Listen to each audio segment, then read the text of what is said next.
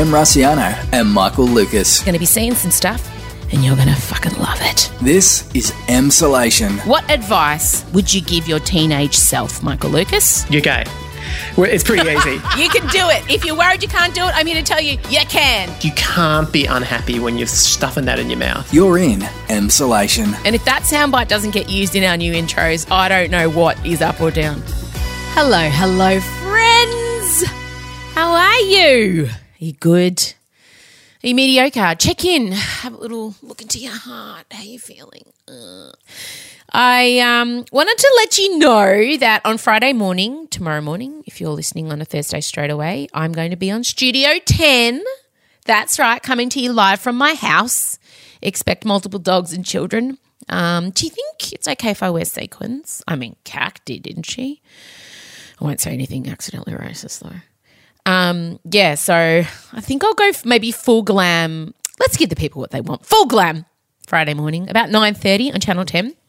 And then on Monday night at 9:30 on Channel 10, my episode of Drunk Histories is airing. Now, I know a lot of you have already watched it on Template, but, you know, watch it again. Let's get those ratings up. Let's get them saying, oh, God, whenever Em Rusciano's on, the ratings skyrocket. But if you haven't seen it, I retell the story of Dawnie Fraser, one of our greatest ever Olympians, stealing a flag at the Tokyo Olympics, getting arrested, in fact. So enjoy that. It's very funny. I will say that without being a wanker. It's super funny. If you don't know what Drunk Histories is, I basically went and was in a safe manner, served enough drinks that I was quite tipsy, and it was only like 2 an hour, and they had a nurse there. It was all cool, all supervised, all fine, and it never got out of control. I'm a 2-pot screamer anyway because I have thin blood. That's my theory, my scientific theory. So you have some drinks, and then you have to retell a moment in history in your own words. And then they take your story and make a bunch of actors speak your exact words. So you can imagine how hectic things got when I was retelling Dawn's story. And some of the things that Erin McNaught, who plays Dawn Fraser, had to say. Peter Phelpsy is also in it. And they're all speaking my bogan, first-generation wog, refined lady voice. I flip in and out. It's quite something, and I think you'll all enjoy it. And your husbands, your partners, your men will enjoy it too. I know some people feel I'm just for, a certain type of person, gay and ladies. But the straight men will love this too. It's very jovial. So that's... when's that? Monday night, Channel 10 at 9:30. I don't want to spend too much time here because what you are about to hear is, look, it's all the things. We talk Dan Andrews, we talk Paris Hilton, we talk Ellen's apology. And I was so keyed up. For me, when I read a bit of content or see something, if it really, it's like falling in love. I get this warm glow in my tummy, and then it goes into my heart, and then it goes like into my mind, and it just starts like pinging off, like, and I have to quickly write down everything. Like it might be jokes, or it might be like it's this weird scientifically unexplainable frisson that happens between my gut and my heart and my brain. And today those 3 things aligned on Ellen, Dan Andrews, and Paris Hilton. Can you think of 3 more unlikely people? But that's what happened. Now, before you go, I want to put something in your heart and mind. Today, the 24th of September, if you're listening on the Thursday, is, first of all, it's my Auntie Jo's 60th. Happy birthday, Auntie Jo. Woo, woo. No, I think she listens. Well, anyway, happy 60th. She's one of my favourite aunties. I have 2 favourite aunties, 3 favourite aunties, and she's one of them. If I remembered all my aunties. 4 favourite I have so many favourite aunties, and she is one of them. But before you go, please may I have your attention? Like seriously, can you listen? 24th today is Young Care Giving Day, and each week 42 young people with disability enter aged care. That's right. We're talking kids in their teens, 20s, 30s, 40s. There's hardly any facilities for young people with disability to go into, so they go into aged care. And I think that needs to be changed. And a lot of people want it to change. So Young Care is aiming to make sure that no young person has to call an aged care home by 2025, but we need help. So today I need you to, if you can, whatever you can spare, you need to go and donate to Young Care. Now, I will put all the links on the social media, on the Emsolation podcast social media, but this is so important. We want to raise $300,000 and help create facilities for young people that are specifically designed for them, because old people and aged care facilities are not, they're not vibrant, loud, colourful places. It's a different time of life. There's different requirements. So when I first heard about this, I couldn't believe it. It just seemed so wrong. So if you can spare anything, whatever you've got, it's Young Caregiving Day today, and all the links will be on the Emsolation podcast social media. Okay? Right, so you've got to remember to watch Studio 10 on Friday morning, watch Drunk History on Monday night, wish my Auntie Jo a happy 60th, and give to the Young Caregiving Day if you can. There we go. All right, let's get into probably the most batshit crazy episode yet. Play the music.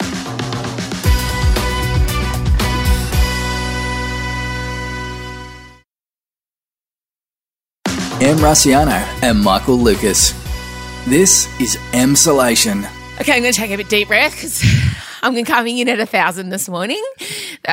Tony, our producer, and Michael Lucas, my co-host, have just copped a response vomit from you. Overstimulated. Like a child on a sugar high, only it's through going through clickbait that you've got to this state. Oh, I'm on such a content high. Like, I have so many unsolicited opinions ready to fly from every orifice. Like, sounds terrifying. If I could find a way to get voices to come out of my anus, I would, because I feel like I need to be able to speak all at once through different holes with different opinions. Okay, we've got a lot to get to. First of all, obviously, hang on, I just got to... Zen. Make sure no opinions are leaking out the anus. Hold it together, clench. Oh, God. Okay, I'm clenched, I'm burst. Obviously, something that this podcast has been gently peppering through and touching on is what's been going on with Ellen. And you and I did bring it up kind of back in April when the worst of the reports surfaced, saying that she was the helm of a toxic work environment, of this bad behaviour going on by producers, by executive producers. A lot of disgruntled former employees came forward and just said it was a rubbish place to work. And things just kept coming out about her. And finally, this week, you have all heard and seen, Ellen got up on the first show back, kind of since they've been in lockdown with COVID, and gave an apology. Of sorts. I have thoughts. Let's have a little listen to some of Ellen's apology. As you may have heard, this summer there were allegations of a toxic work environment at our show. And then there was an investigation. I learned that things happened here that never should have happened. I take that very seriously, and I want to say I am so sorry to the people who were affected. I know that I'm in a position of privilege and power, and I realize that with that comes responsibility, and I take responsibility for what happens at my show. First of all, I want to address the outfit she chose. Of course you do. I'm sorry, but walking out in all white with a denim bottom, fair enough, but with the white collared shirt with the white cashmere jumper and the white fitted, I'm assuming, Tom Ford jacket. No, and as we know, if you go into court, you get told by your lawyer to wear white or blue because it is a projection of purity and innocence. You know, or surrender. Could be surrender. Maybe that's what she was communicating. No, I don't think it was a surrender because... Anyway, so she walks out and straight away, I'm offside because she's in all white. Like, what are you doing? Getting baptised, sacrificing yourself? And so the thing for me with the apology, the big problem I have, and I've got a two-part opinion and problem. and they are in opposition to each other and completely hypocritical, but that is, as is my prerogative and will. Oh, can't wait. First of all, my opinion is that it was rubbish how she distanced herself from blame, basically. Like, that was the most obvious thing. So also the audience that she was delivering this apology to in studio were massive screens of her most ardent fans. These were hardcore Ellen fans, and they're on these huge screens, and that's what she was standing in front of. And they'd sort of zoomed in, so their faces completely filled the big LED screen. Yeah, and they were, you know, the crowd that would definitely get up and dance when she comes out. They were sympathetic faces. What I wanted was an up close on all the employees that had dobbed her in. That's what I wanted. Because if you're going to do a fucking apology, you hire in Spielberg. You do an apology. You make it. You have a soundtrack. You have a score. And you get out there and the first thing you say is, guys, I fucked up. That is what an apology is for me. It is accepting blame. And she didn't do that. And this is the first time since April that she's addressed it publicly. And she had an opportunity to say something like, I don't know, for all this time I've had this idea and this facade of niceness, but there is no way one human being can be nice all the time. I am flawed. And I allowed my flaws to be hidden away so that I could hide under this umbrella of niceness. But that is not sustainable, and I fucked up. Like, that's what she needed to do. Then she gets out from the pressure of always having to be fucking nice. And she did address her niceness. She did say that was sort of the label that had been given to her. But she did it. But she sort of said, sometimes I get impatient. Sometimes I get. It was pretty mild. It was pretty. It was sort of. Yeah, she listed a lot of traits that you can't blame anyone for having, and obviously not the kind of traits that would cause this sort of staff uprising. So that did feel like a dodge. Like it did feel a little bit like lip service, I guess. Total dodge. Also, the idea of taking responsibility, but in the same breath saying, I was unaware it was happening, is not taking responsibility. That for me, it's like fucking hell, Ellen. Do yourself a favour, bish. You don't need to add that second part. You just need to say, I take responsibility for what was happening in my house. That's it, man. Do you know what I mean? No, I get it. Yes, for sure. I mean, she could have come out and said something sort of like, you know, there was a culture of, I could understand it if she framed it like, I was always determined on this show being the way that I want it to be, and I put pressure on people, and I, you know, and the way that I set the bar created a culture of meanness that was permeating, or however she wanted to say it. But it did sort of feel like, I took my eyes off the ball and there were bad things happening just out of my sight. It just felt like a PR 101 celebrity catastrophe Band-Aid where you stay silent, then you apologise without accepting blame, and then you say you're going to fix it. And then let's all move on. I feel like it was sort of she took us to a sort of a 55 to 57% when we needed a solid 90. That's how it was. But also the other thing is people were really angry at her for the jokes peppered throughout. Well, what did you think of the jokes? Unnecessary. This is the Ellen DeGeneres Show. I am Ellen DeGeneres. My name is there. My name is there. My name is on underwear. Right. I know that I just feel like, and as Hannah Gadsby pointed out in Nanette, comedians often feel that need to build the tension, and then when it gets serious, you break the tension. You put everyone else at ease. And I think she was doing that for herself. And I think this was one point in time where I wanted a Jim Carrey in Eternal Sunshine of a Spotless Mind performance from Ellen. Do you know what I mean? Like, I didn't want a Jim Carrey, The Mask, peppered in. I wanted Jim Carrey, Eternal Sunshine of a Spotless Mind, or a Truman Show, Jim Carrey. That's what I wanted from her. There didn't need to be jokes. There just didn't need to soften it, because I'm sure the people who have suffered from this didn't laugh. So no, and I think it was too long. What was it? What's your contradictory side of your? What's the flip side? If she were a man, this shit wouldn't have happened. I was waiting for that one. Yeah. There's no. Do you know? Oh, I don't even know how to say this without. Do you?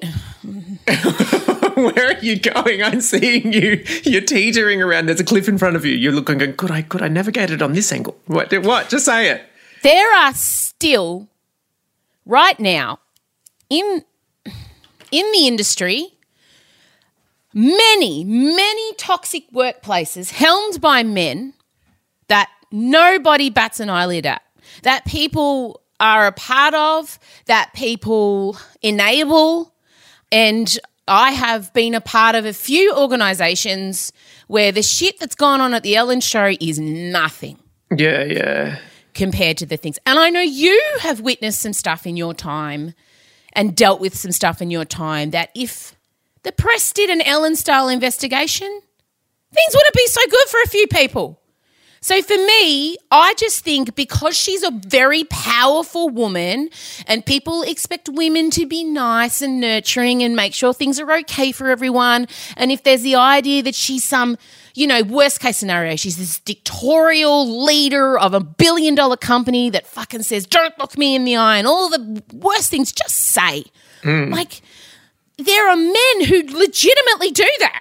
And have been doing that since the beginning of the entertainment industry. And I just think because she's a woman and not being that soft, subservient caretaker that people want to believe all women are, I think people feel like she has to be put back in her place. Yeah, well, it's amplified. It's like that Gillard quote that the fact that she's a woman and a gay woman as well doesn't explain everything that's happened to her, but it doesn't explain nothing either. It's almost like certain people feel more permission to join the pile-on. Yeah. Do you think she'll recover? Do you think the show will get back to where it was? Of course she'll recover. Yes. She'll recover. I mean... But will you watch? Nah. Ah. I don't know. I've always found Ellen disingenuous. I've never been an Ellen fan. I'm a fan of Dory in Finding Nemo. I think she's a great voice actress. Hi, I'm Dory. Ellen's show is not something... I don't watch the clips from it. I don't know. I mean, I don't wish ill on her. I'm sad this has happened to her. I'm sorry for all the people that felt hard done by, and obviously the things that are said to have gone down are horrific, and I hope those people are looked after and everything's okay.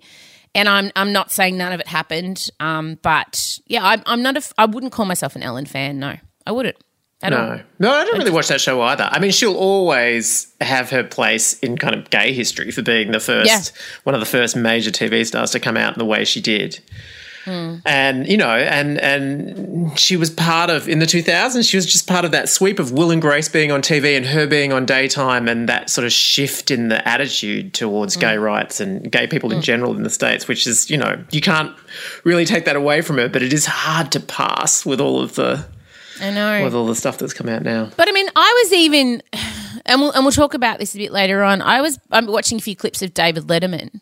He's a foul old man. Yeah, totally. He passive is aggressive. I know. He got it. And also he wasn't he like cheating on his wife with young staff members and everything like that? Yes. He's still received as like a cuddly old grandpa. Yeah. We all love him. And I watched him talk about Paris Hilton's sex tape, because we're going to talk about that soon. I watched the Paris Hilton documentary. She was an 18-year-old girl. He's disgusting the way he talks about it. And he was notoriously grumpy to work for. Nobody could approach him. Stuff that was allegedly going on behind the scenes at the Letterman show, I think pales in comparison. I mean, you know what I mean. It was worse than what sounds like was going on at Ellen.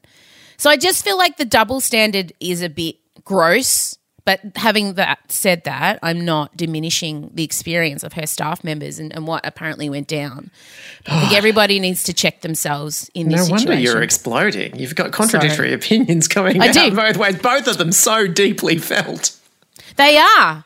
But I constantly have contradicting emotions. She's tongue-tied. She can't even... Because, back when I started doing radio, like 15 years ago, I had very polarising opinions and I was very stuck to them, and I would never kind of give the light of day to the other side. I was so strong and staunch in what I believed. But then as I've gotten older and less afraid of being wrong and wanting to learn more, I realised things are nuanced, and I was such a black and white person in my early days, and now I'm just like every colour of the fucking rainbow. And I understand that there is always, a few sides to a story, and you have to go and deep dive into the other side to truly know that your side, that what you believe is sound.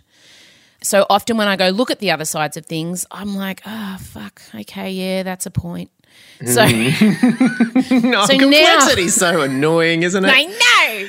But also these situations are contradictory as well. Like even in times where I have worked in, with bosses that are incredibly demanding, and some would say, like, it's always so nuanced. Some people are saying that's an abusive person, and other people are saying that's a person who knows how to get things done. And it's just, everyone has a different experience of it. And it's just insomnia inducing complexity.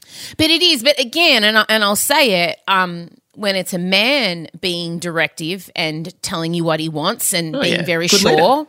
Good leader. But when it's a woman saying, no, I don't want to do that, I'd like to do it this way. At the stake. Correct. And yes, I'm biased here because I have been at the receiving end of that kind of feedback, because I am someone who is very forthright in saying what she wants to do and what she won't do, and that makes people uncomfortable because that's not what women are meant to do. We're meant to be, smiling and waving. Speaking of what women are meant to do. Catherine Andrews, I've become in the last 24 hours obsessed with Dan's wife, Catherine Andrews, who is the director of the Indigenous Cultural Program. She's a writer, an editor, and a historian with a master's in public history. Looks like Nina from Offspring. Looks like Nina from Offspring. She's a badass bitch. Did you say she'd had a haircut recently? No, she gave Dan a haircut. God, this is how ridiculously involved we are with these people. We have been in lockdown for too long.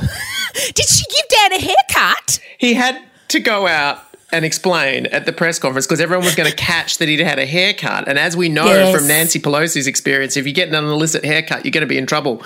And so he had to come out and go, I just want to say that Catherine gave me my haircut today before you all speculate. And tell you what, good job, Catherine. Good job. He's not taken risks with his hairstyling, let's face it, but nor do we want him to. Oh, I think it's pretty tough. He's got a very severe cowlick at the front, I've noticed. And my husband, Scott, I cut his hair over the weekend also. It must have been the weekend for it. And he also has a bit of a cowlick like Dan. And God, you just don't want to tack that at the wrong angle, or it's just not good. It's something about Mary at the front for another couple of weeks if you fuck up the cowlick. So I feel like he's also got a unique head shape. Yeah, true. I missed that part of the press conference, but I did catch. Oh wait, what's the protocol in discussing men's bulges in their pants? We're just say we're not talking about Dan Andrews. No. But the hot Auslan guy? Is it the? I don't know how to approach this, but everyone's noticing it. But then I don't want to be objectify someone, a public servant who's doing their best to provide a service for the deaf. But then I feel like women have been objectified forever. And if a woman went out there with the equivalent breast prowess, is that the right word? I think you've invented a term, but frankly, I want you to either record an album or write a novel called Breast Prowess. It's hard to say, breast prowess. Oh, it's a real tongue twister. Breast prowess. Look, just set the scene by saying, as Melburnians, we are stuck watching these press conferences day after day after day. They're on every single day where there is some Stockholm Syndrome. We're noticing everything. And when we say everything, we mean everything. It's generally a wide shot so you can see the full body of the Auslan interpreter. And there is a very attractive Auslan interpreter. And keep going. And some have noticed that he's bringing a lot to these press conferences, a great deal. He's delivering goods and services. Hang on. You just need to play the grab. Play the grab of the... This is someone commentating watching the TV. So you have a little listen. I think that will say it all. Yeah, this is a guy watching the person we're speaking about at home. We had just a few cases. Jesus fucking Christ. It's fair dinkum. He's fucking rock hard. Or he's not. Imagine 8-inch softy. Okay, so good. We don't have to say it. Someone else has said it. So we're dealing with schlong. And what an amazing code you introduced there. Thank God. Thank God you sailed around being too crude with that one.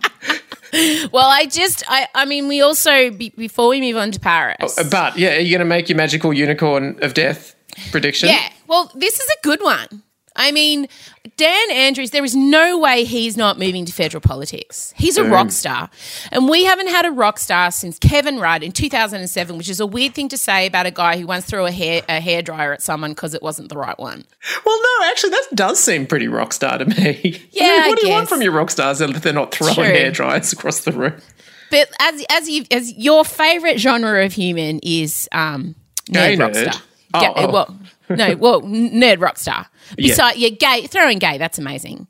But a nerd rock star on the up and up is an exciting category of human, and that is what we're experiencing right now. He's got a cool wife. Very cool wife. But I think it's also, I mean, and anyone who is watching this Murdoch doco on the ABC will know that normally when Rupert Murdoch's papers turn against a leader, it is a matter of time until they are killed. And, I mean, politically.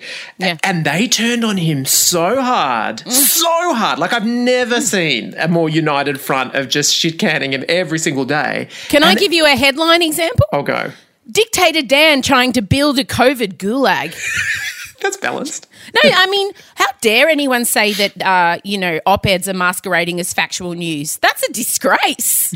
And by the way, the Gulag was the government agency in charge of the Soviet network of forced labour camps set up during Stalin's time. So, might be a little overstatement. Might be just a little bit. But yeah, he's really got under their skin, and no matter what they do, it doesn't, the latest polling that's come out, he has not been affected. He's still sitting in the 60s, no matter what they throw at him. It's been so long since there's been anyone that has had that kind of resilience in the face of it all. And then recently there was a bit of a, Elbow's not doing so great in the polling, and there was Elbow's a lot of polls like, who would you like to see take over the Labor federally? And Penny Wong romped it in, but in pretty competitive second place was Dan Andrews. 100%. I mean, and Penny's in the Senate and saying she doesn't want it. Yeah. So yeah, no, I mean 100%. Dan Andrews will. He's going to replace Albo. I do believe that. Wow, there we go, magical unicorn. Yeah, she has spoken. Speaking of magical, she has spoken. Speaking of magical unicorns, Paris Hilton. Wow. Yeah, and also speaking of human clickbait, which Dan clearly is, as anyone who's clicked on articles about his horoscope or about his body language, there's been articles about them both. But Paris was the original human clickbait. I know. Well, she started it all. She was the first ever influencer, 100%, and apparently invented the selfie as well. Well, she was kind of doing Kim Kardashian before Kim Kardashian. Well, Kim Kardashian says in this documentary that's on YouTube, it's had almost 9 million views, that she is who she is because of Paris. Paris showed her the way. And this documentary is, I want to just state from the offset, one of the saddest things I've ever sat through. It is very, she does seem to have a deep unhappiness. She, down to her bones, is a sad, sad girl. Sorry, I'm so used to playing a character that it's hard for me to be normal. No one really knows who I am. I'm always putting on this facade or just happy, perfect life. Have fun. And you happy? Sometimes. Oh my God, I don't even know where to start. But just after I watched the Gaga documentary, I felt the same way. I felt her intense loneliness permeating through my laptop. I just wanted to give her a hug and just I genuinely, she evoked maternal instincts in me watching her. And she also seems to be about 6 people rammed into one tiny body. True, but didn't you also have moments where you're like, oh, for fuck's sake? Many moments for me. The biggest one for me was when her and her sister were having a chat about the schedule, and she was going on about everything. And then the bit where she was like, I just can't stop until I make $1 billion. I just can't. I'm like, well, okay, there's your problem. Yes. That's ridiculous. Take a fucking holiday. If you are insomniac and you're driving yourself to the brink, you can handle not cracking that billion before you're 40. You'll be fine. I know, but I mean, if you want to be a superficial asshole about it, as you are being, then yes. But I felt, I mean, obviously I was pretty keyed up after all the Dan stuff and all the Ellen stuff. And the Ellen stuff. Because you are ping-ponging between three very different personalities here. I know, but on one hand, again, conflicting. On one hand, I was like, oh, mate, you're right. You're a very privileged white woman who's very, very wealthy, who's very, very successful. It's cool. But if you take away all of that shit and you strip it down to just me observing another human, she is so damaged and so unevolved and hasn't, like, she's frozen in time at 16.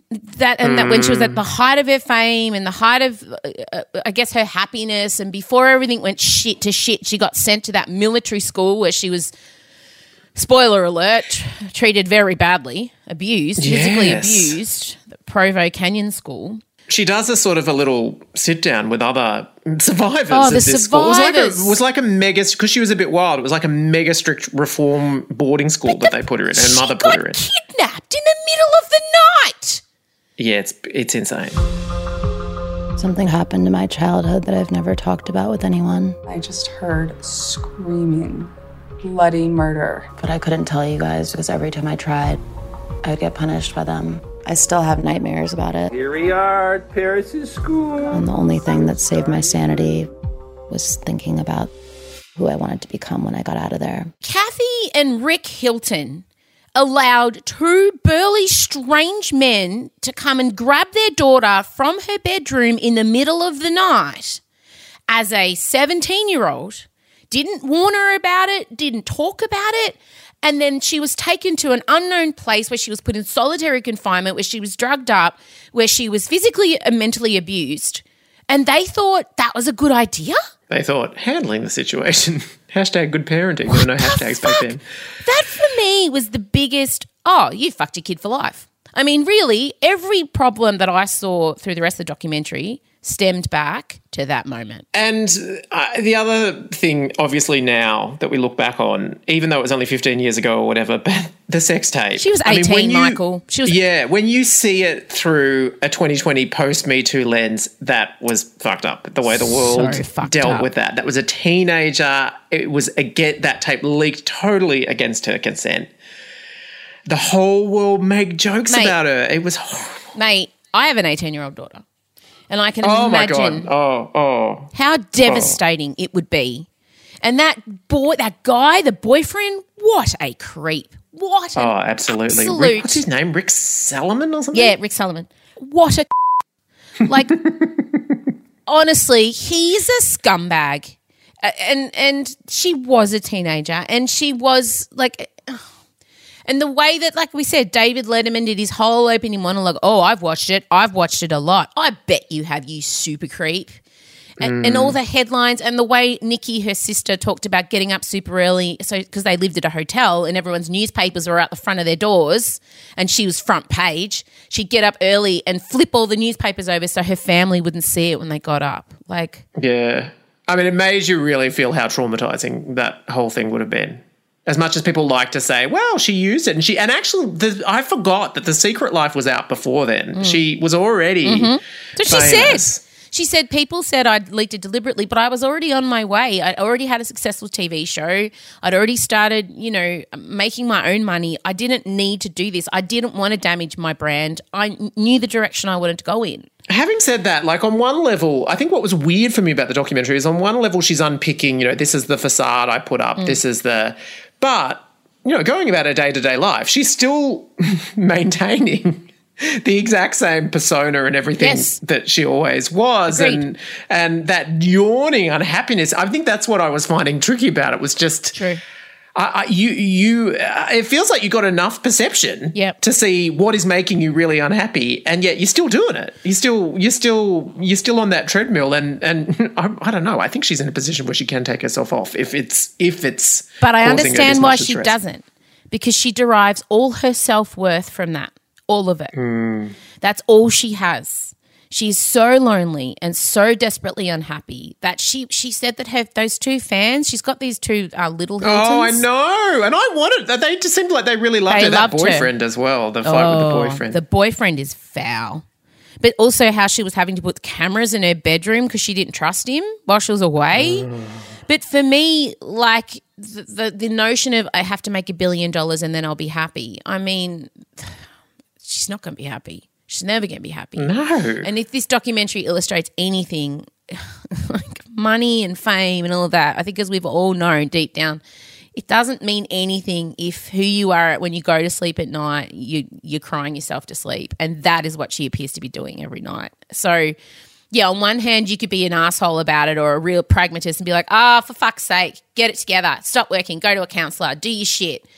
But then on the other hand, the more human side of me, again, complicated, contradicting, says, I understand, especially I do relate to deriving self-worth from work and from the adulation you get when you do a good job and from people patting you on the back, especially if you've sometimes felt like you're never going to measure up. I spent a lot of my adult life feeling like I was never good enough.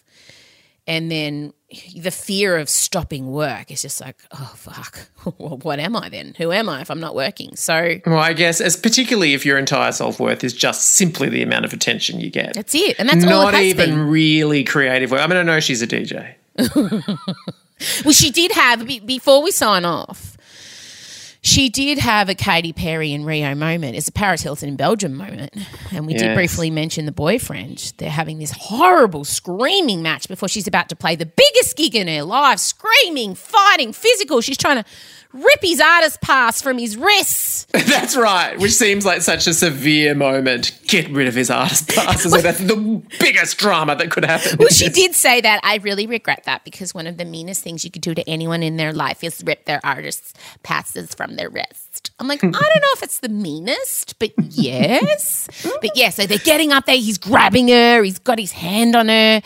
And then she just goes out and she just kills it on stage, you know? Pressing those buttons and pulling them. I know. That's very gallant of you as a professional musician.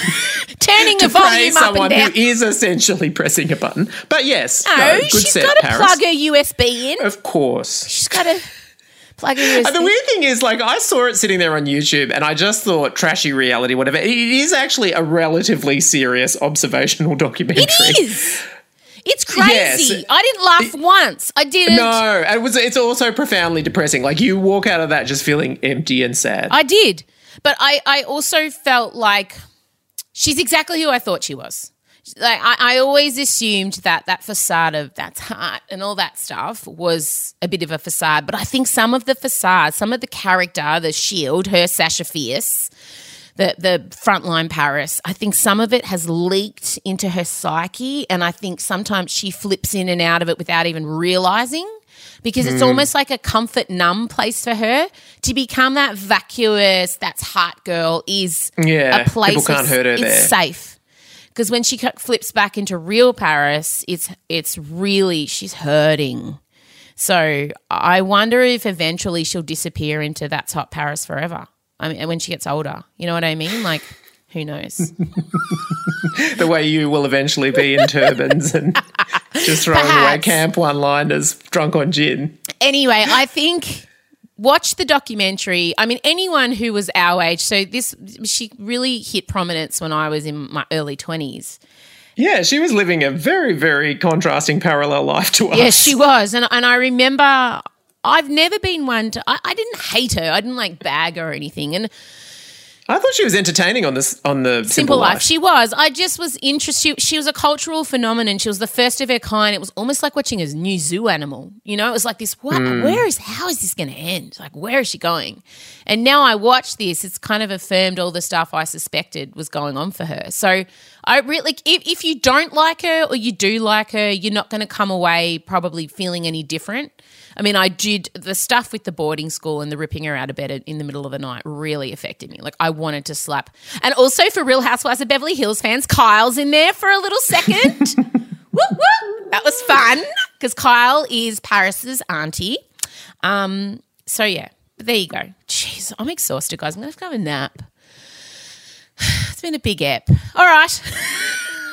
Well done. Thanks. We've got opinions out of your mouth. We've had I'm sorry if it was your very ear holes, intense. some removed via cesarean, but they're all delivered now. I'm sorry, guys. I'm sorry, everyone listening. I just really had a fireball in my stomach that it's dissipated now. It's just a nice warm glow. Then we just send good thoughts and love to Ellen and Paris and Dan Andrews. Sure. And if Dan ever wants me to sub in off the bench for a presser, Oh, man, I would pay good money for it. I'm up for that. What's your question? No, that's stupid. Fuck off. What do you want? Yeah, where are you from? The Australian. Oh, it doesn't matter what the fuck I say. You'll write whatever you want. Piss off. Next. That's how I would run a press conference. If only we had the kind of US style, when he does become Prime Minister, you could be the equivalent of CC on West Wing going out. I would be an amazing press secretary. What do you want to ask him? Now, that's not going to even get a fucking answer, so either do better or get the fuck out of my press room. It would be an absolute scorched earth policy. You would I would say you would last half of one press conference and then go directly to Dancing with the Stars. And perfect. All right. Dilemma Doctors on Friday, which is very exciting, our first one. You and I have already kind of solved it, and there are very differing opinions. Well, I would say that, by definition, then we haven't solved it. We've given two different pathways. So that's coming out on Friday. It's a goodie. It's good. Nah, you solved it. I just probably muddied the waters. But, oh well, que sera, sera. All right. Oh, mate, I really have to. What's the time? Can I have a gin? No, it's only 10:40. All right, talk soon. Talk soon. Bye. This is Emsolation. How you feeling? I get very passionate about things and they just come shooting out of me like beams of weird light. And now I genuinely think I'm going to have to go have a lie down. Thank you for listening. Thank you for all the things. And also all your lovely, beautiful messages that we get sent. They do get passed on to me. The bad ones are filtered out because my team know very well that I will obsess over them. So those kind of feedback is just given as suggestions. But all the good ones do come through and they're so lovely. And it warms my heart to think that this podcast helps some of you escape, have a little laugh and stand in some light for the day. So I love that.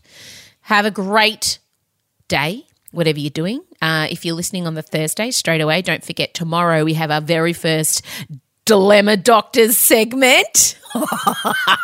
Yeah, we just thought it probably needed its own whole episode. There's an amazing theme song that I've worked very hard on. It took way longer than actually recording the segment did. Our first dilemma is great. It's a doozy. And remember, the pettier the better for Michael and I. This one revolves around how to tell your partner they're bad at giving gifts, okay? Michael and I had two very different points of view. If you would like the Dilemma Doctors to help you with your dilemma, remember hello@mrussiano.com. All right, well, that's coming out tomorrow. Thanks, guys. I appreciate your ears. Bye.